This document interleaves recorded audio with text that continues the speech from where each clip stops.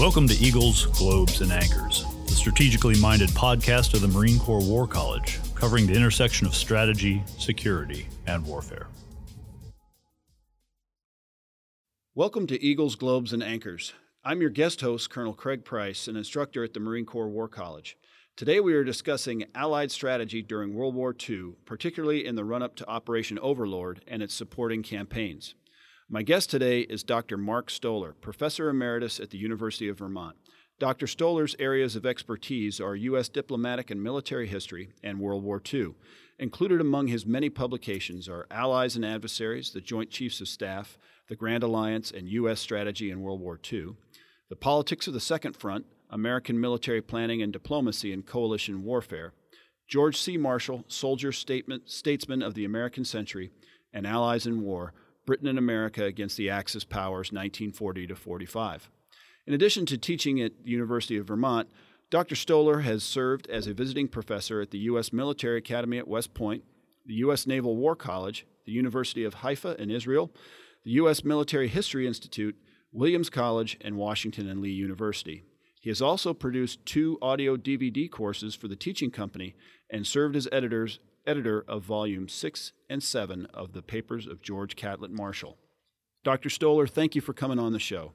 It is a pleasure to be here. Well, I can tell you it's a great honor to have you here. We've been trying for a few years to have you come down and speak to our students, and you just finished that interaction today, and I can tell you that it was a sheer pleasure to be in the classroom, and I'm very grateful. The pleasure was mine as well. It was a wonderful class. I doubt my introduction did you justice. Are there any other things that you want our audience to know about you or your work, particularly any upcoming projects you might have? Well, I just published with Hackett Publishing a new co-edited volume of World War II documents called The United States in World War II, A Documentary History. And I may be, it's not, there's no contract signed, I may be writing for Hackett a new volume on myths of World War II.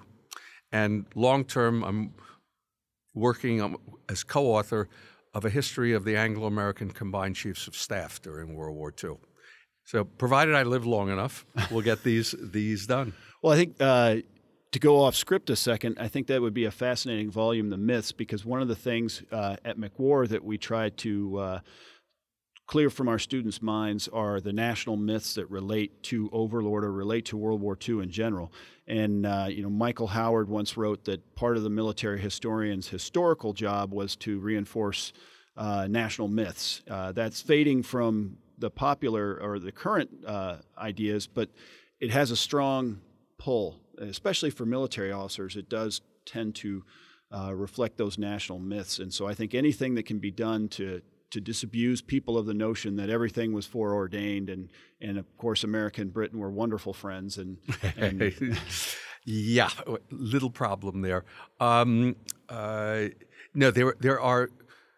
This is a series in Hackett, 7 myths about.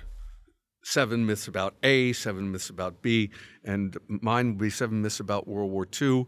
And there are many more than 7. I'm just going to use 7 categories of myths. And myths usually have a kernel of truth, but then it goes haywire.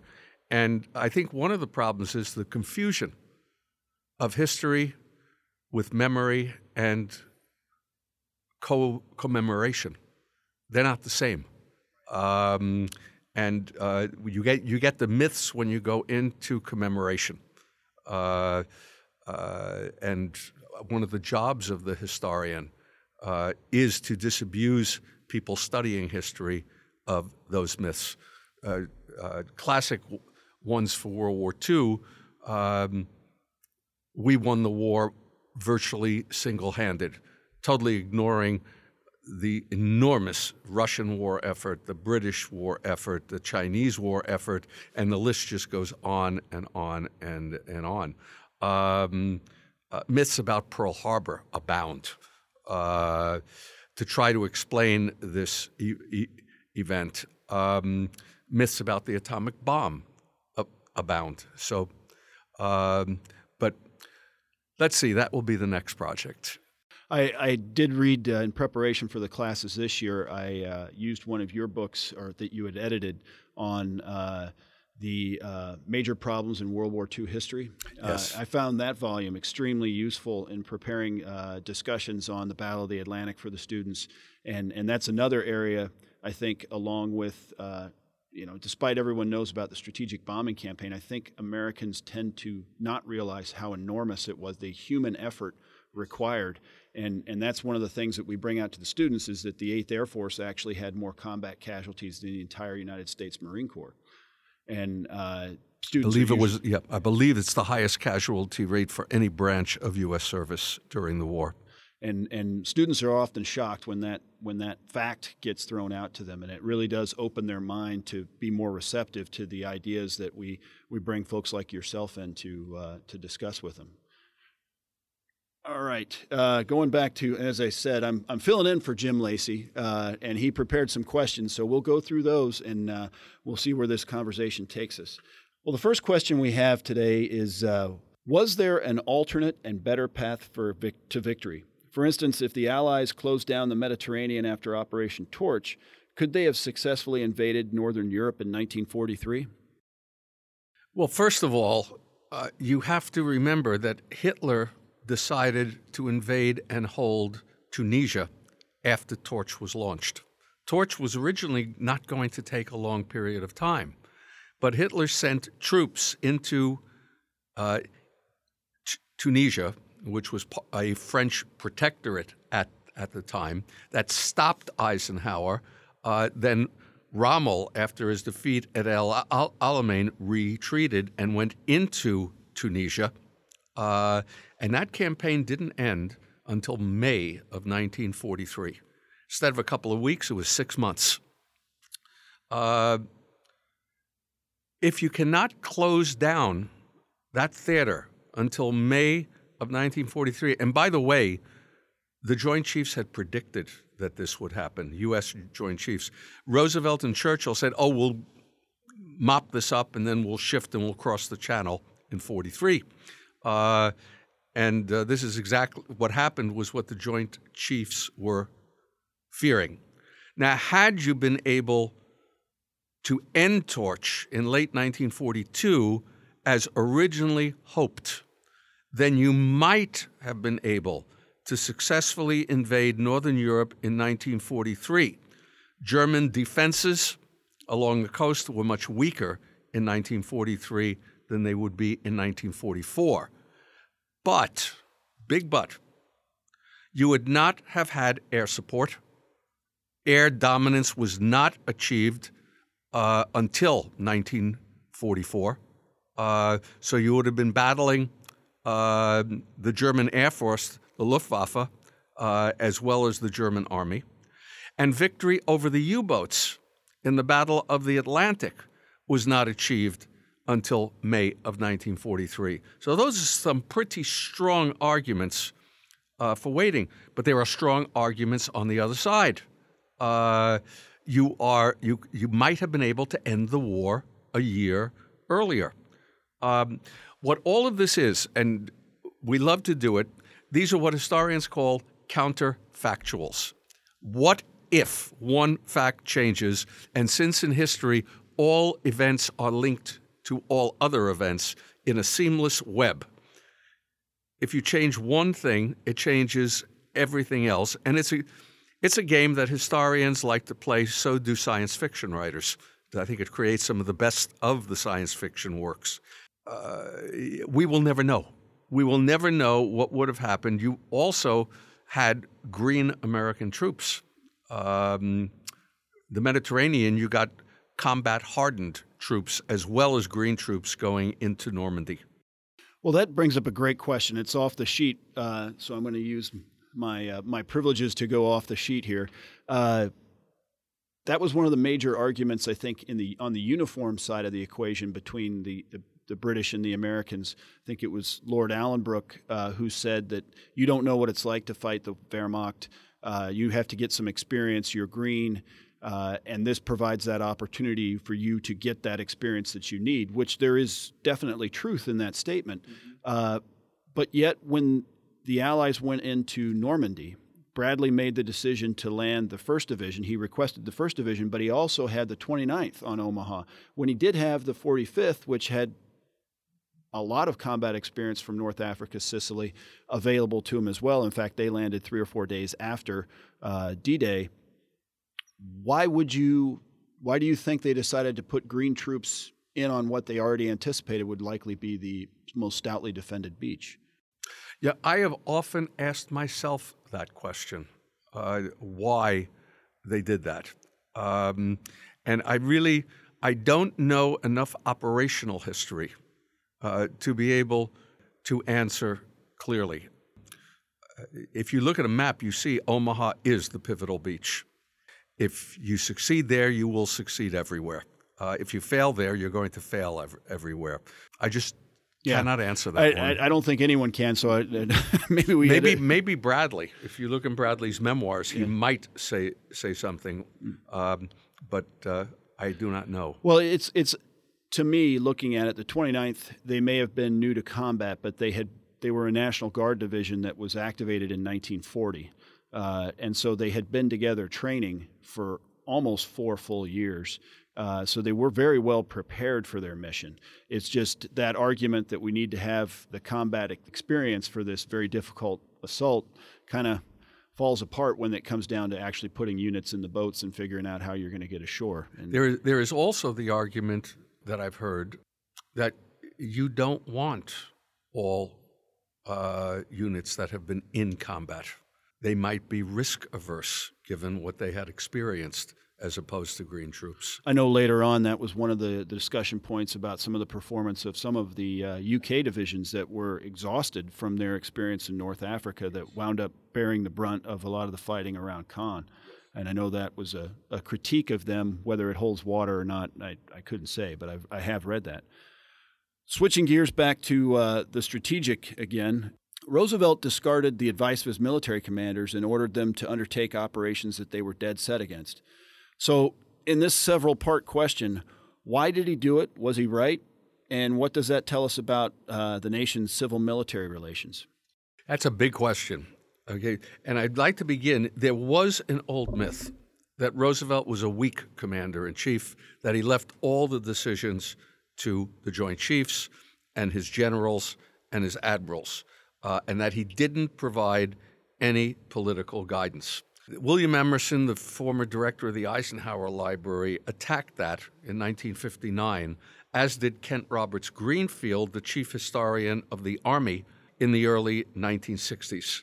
And they said, no, there's much more here. There are many other historians, including yours truly, who think that Roosevelt is one of the most active and successful commanders-in-chief in U.S. history. Greenfield, in fact, has a list of, I believe it's 22 times that Roosevelt either overruled his advisors or the initiative came from him. There is a long history of Roosevelt overruling what the military wanted. Why did he do this? He did this because he believed it was a key component of his job. That is what commander-in-chief meant to him. And also the belief that as the commander-in-chief, he and only he knew and could mesh all the political as well as the military variables and come up with a proper match of strategy to policy. And Torch, the invasion of French North Africa, is an absolute classic in this regard. He forced the Joint Chiefs to accept Torch. They did not want to. Why? Roosevelt needed a successful 1942 offensive in the European theater to keep the Russians in the war for Stalin, to show that we were not going to just sit back and let the Russians and Germans bleed each other to death, and for the public. The public was desirous of a Japan first strategy, revenge for Pearl Harbor. The official strategy was Europe first, and that had to be maintained. And Marshall, at one point, said, and he knew it would be misinterpreted, he said, in a democracy, you must have a successful offensive every year. People need to be entertained. And then he backed off and said, I don't mean it in that way, but it is true. If you want the public to back what you're doing, you have to have something to show them. So Roosevelt would have preferred to try to cross the channel in 42, but the British said no, and it was going to be British troops. Next best thing, North Africa. In fact, North Africa is better because instead of coming up against the Wehrmacht, you're dealing with Vichy French troops, which were believed to be easier. But when Roosevelt overruled the chiefs, it was usually because he had meshed the political and military factors in his own mind and came up with what was best. Now, by political factors, I mean very broad political factors, like I just mentioned. He did not insist that torch be launched before the congressional elections in 1942. Once he did, he held his hands in prayer for Marshall and said, please make it happen before the election. And Marshall said, Mr. President, I can't. And Marshall said, Roosevelt never raised it again. Because that would be partisan politics. We're dealing here with broad matters of policy. Roosevelt also jealously guarded his prerogatives in this regard. Marshall related the story of trying to convince Roosevelt to appoint a chief of staff for the Joint Chiefs. A person today would be called the chair of the Joint Chiefs of Staff. And according to Marshall, Roosevelt's reaction was, but that's my job. And it began, Roosevelt said, you're my chief of staff. And Marshall said, no, I'm your Army chief of staff. You need a chief over all the branches of service. And that's when Roosevelt said, that's my job. He finally agreed to appoint Admiral William D. Leahy as chief of staff to the commander-in-chief, a position that became chair of the Joint Chiefs. But he defined Leahy's role as being, in his words, my leg man to the Joint Chiefs, whereas what Marshall and the chiefs wanted was a representative from the chiefs to the president. And there is a big difference between the two. And in my reading of the Joint Chiefs minutes, Leahy fulfilled his role. Whenever the Joint Chiefs started talking about political matters, he would say, this is not our concern, save that it affects the operations we are talking about. Well, I think if I could follow up on that, that's a very interesting point that you bring up, and it seems to me it might be a topic for your myths book, because there is, and you mentioned this in class this morning, I'm not smart enough to come up with this on my own, but there's a myth that persists that in World War II, the politicians gave the military a simple, clear mission and then got out of their way and let them conduct that operation. And what you're saying here is that's not the case at all. No, that is not the case at all. And it works both ways. Roosevelt is fusing strategy and policy, but the chiefs, when they are coming up with strategic proposals, are aware. Marshall put it very nicely, again, in one of his oral history interviews after the war. This myth, he said, that we didn't consider political factors at all because it's not in the. We didn't bring it up with the British when we met with them, but we discussed them all the time because you could not separate the political factors from the military factors, and trying to figure out, how large a force could you send to do something. There were a host of political factors, but they weren't going to talk about those political factors with the British, or sometimes with the president, sometimes not with the president, simply saying, sir, have you considered this? It's a fascinating area, and I think it's a real eye opener when you talk about Admiral Leahy. He's a figure that I personally didn't know a lot about until this past week. We had Mr. Jonathan Jordan here earlier, as well as Dr. Rob Citino, and both mentioned the role of Leahy Yes. But not to the extent that you've discussed him today. Can you give us a little background on what prepared him to take on that role, really, as sort of the first chairman of the Joint Chiefs? Well, he had been a chief of naval operations. One, he had a personal relationship with Roosevelt dating back to World War I, which I think is why Roosevelt appointed him. Marshall pressed for an admiral because what had happened, in order to achieve symmetry between the British organization of the Chiefs of Staff and the American organization, in order to form the Anglo-American Combined Chiefs of Staff during the war, the British had a separate Air Force, totally separate arm of service. The United States did not at this point. The Air Force was within the Army. It was the Army Air Forces. And technically, there would be no American air representation on the Chiefs if you played by the rules. Marshall made General Hap Arnold, who headed the Army Air Forces, a member of the Joint Chiefs of Staff. At the same time that happened, originally there was balance because you had Admiral King, who was the commander-in-chief of the fleet, and Admiral Stark, who was the chief of naval operations.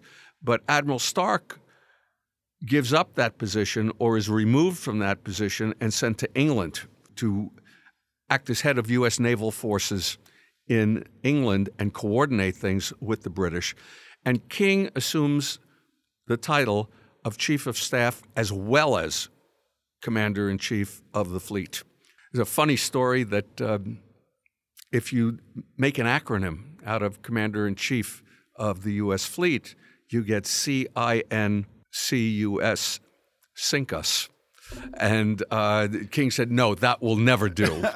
Roosevelt also did not like anybody holding a commander-in-chief title except himself. But what has occurred by 1942 in the early days is King represents the Navy and Marshall and Arnold represent the Army. And that's not going to work well. So Marshall presses for an admiral to be appointed to balance out the Joint Chiefs and allow for smoother functioning of the organization. So I guess on a practical standpoint, when the Combined Chiefs would meet, whether it was at a major conference or they would discuss matters, did Leahy function as sort of an American version of Allenbrook, or?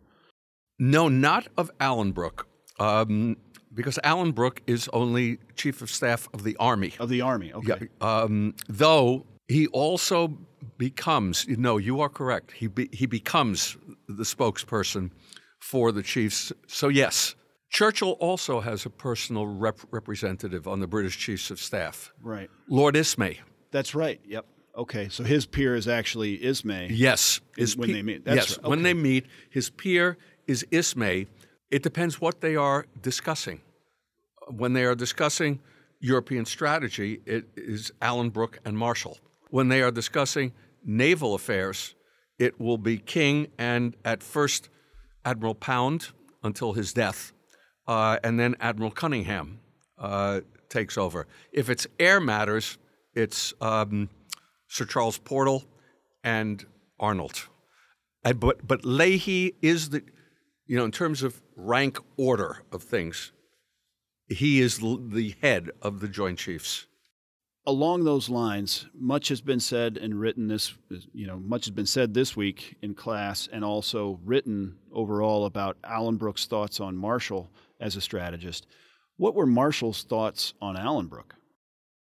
Good question, which is not answerable completely because Marshall avoided making personal comments on individuals. He never wrote his memoirs. Right. And that was one of the reasons he didn't. There had been at the end of World War I this battle of the memoirs and generals and admirals putting each other down, and he didn't like it, and he did not want to be a part of it. I think safer is the American view. All of Marshall's planners and the Joint Chiefs view of Allenbrook. In a word, arrogant. And Allenbrook was very, very bright. And he knew it. And he had that method of talking, this is obviously the only way to do it. And you don't know what you're talking about if you disagree with me. He kept the really nasty comments in his diary every day. And it was not limited to Marshall by any stretch of the imagination. You should see what he wrote about Churchill and how Allenbrook survived working with Churchill is a whole other matter. That was a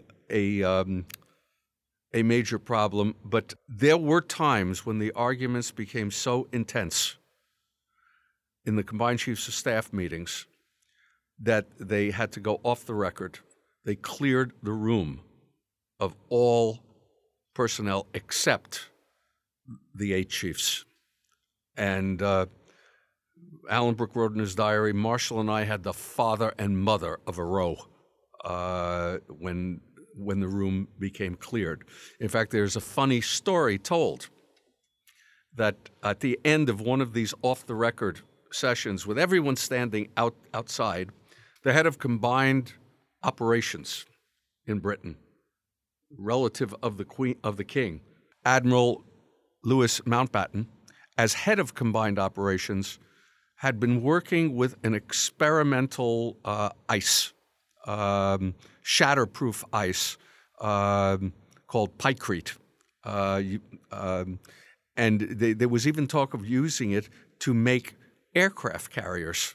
They would obviously be temporary, but and he wanted to show how that the Pykrete was shatterproof. So he brings a large block of it in on a gurney, takes the cover off, and stupidly fires a pistol into it. The bullet, and he did it the bullet starts ricocheting all over the room. I believe it went through Admiral King's pants leg. Everyone was ducking.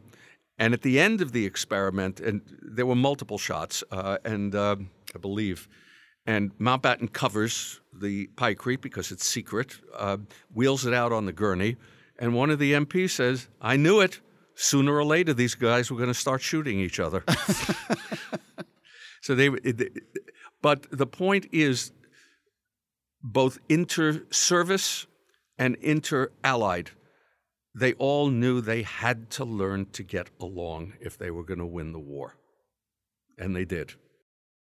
And I think that's the big lesson through all of this is eventually, and Mr. Jordan made this point very clear, and you did again today with Marshall telling the president, I'll go where assigned, you must do what's best for the nation, and taking what would have been a great personal award or challenge to become the commander of Overlord and putting the needs of the nation in front of his personal desires. Yes, yeah. And Secretary of War Henry Stimson on VE Day called Marshall into a room with a very small, select group of officers and read a statement about Marshall that ended with, I have seen many soldiers in my day. Stimson had been Secretary of War under President Taft and then Secretary of State under Hoover.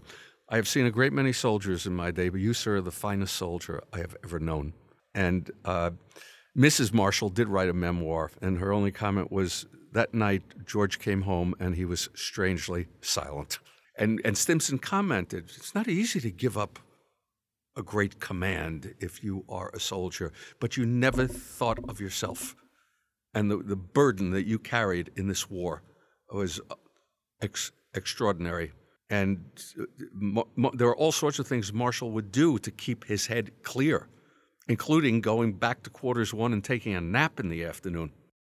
Well, I think it's another point that was brought out. We had a seminar on the Neptune planning, and Dr. Chris Young led that, and he discussed Admiral Ramsey's, reading Admiral Ramsey's journal, and just about every day, midday, he would take lunch, relax, take a nap, go play golf, do something to break his train of thought so he could go back for the late afternoon and evening sessions fresh. And he said that was more days than not that he would take a break like that. Yeah, and Marshall did it too.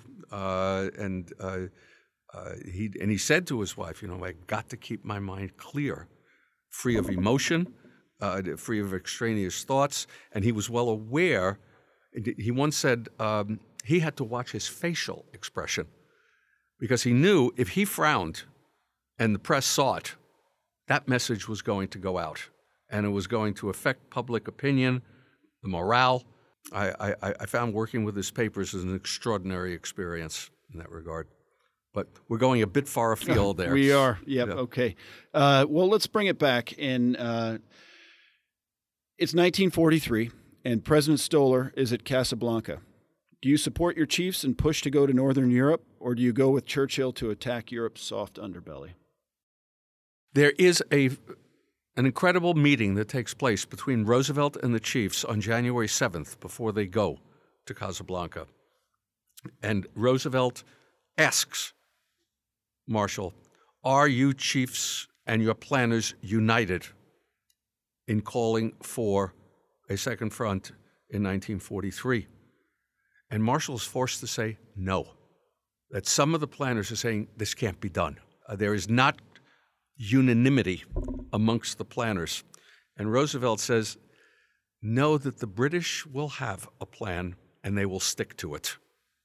And basically, from the American Joint Chiefs point of view, the chiefs were humiliated at the Casablanca conference. Marshall's chief planner wrote home, one might say, we came, we saw, and we were conquered. The British organization, the backup papers, everything, and the Americans were simply overwhelmed. And Roosevelt, seeing which way the wind was blowing on this, went along. He was not going to force it one way or the other. And I think he wanted to stay in the Mediterranean in 43. 44 was another matter entirely. But as a result of their failure at Casablanca, the chiefs revamped their entire planning structure. And they began to war game the next conference as to who would say what and when. And they set special effort to win the president over to their point of view, which succeeded in 1940 after the Casablanca conference. By the time you get to the Trident conference in Washington in May. By the way, we'll throw in one thing about the Trident conference. Marshall, knowing how important it was for the chiefs to get along, arranged for a weekend for the British chiefs and the American chiefs at Williamsburg. And examining the battlefields in that area. And he knew that Alan Brooke was a bird watcher. Each of the chiefs, by the way, had some hobby, some way. And for Alan Brooke, it was bird watching, and made sure that Alan Brooke had enough time to do that. I think that's an important lesson for our listeners and for our students.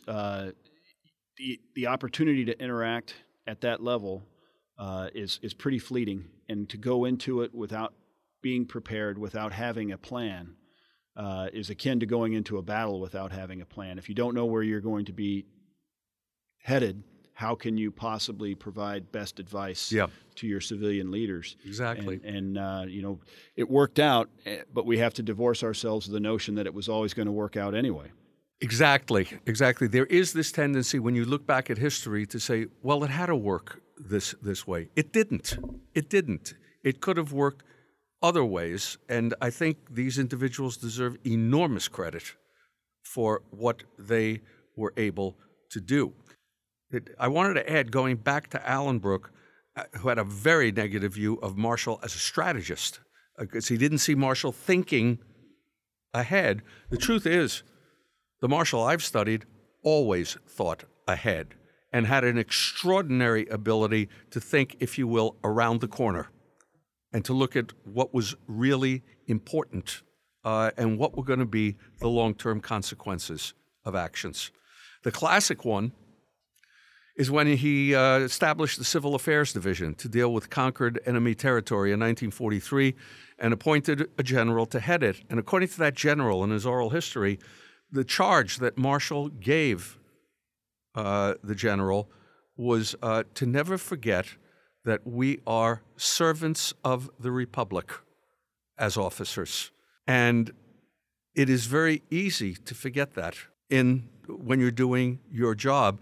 And the job you're taking on is really, Marshall felt it was really a civilian job that has been forced upon the Army.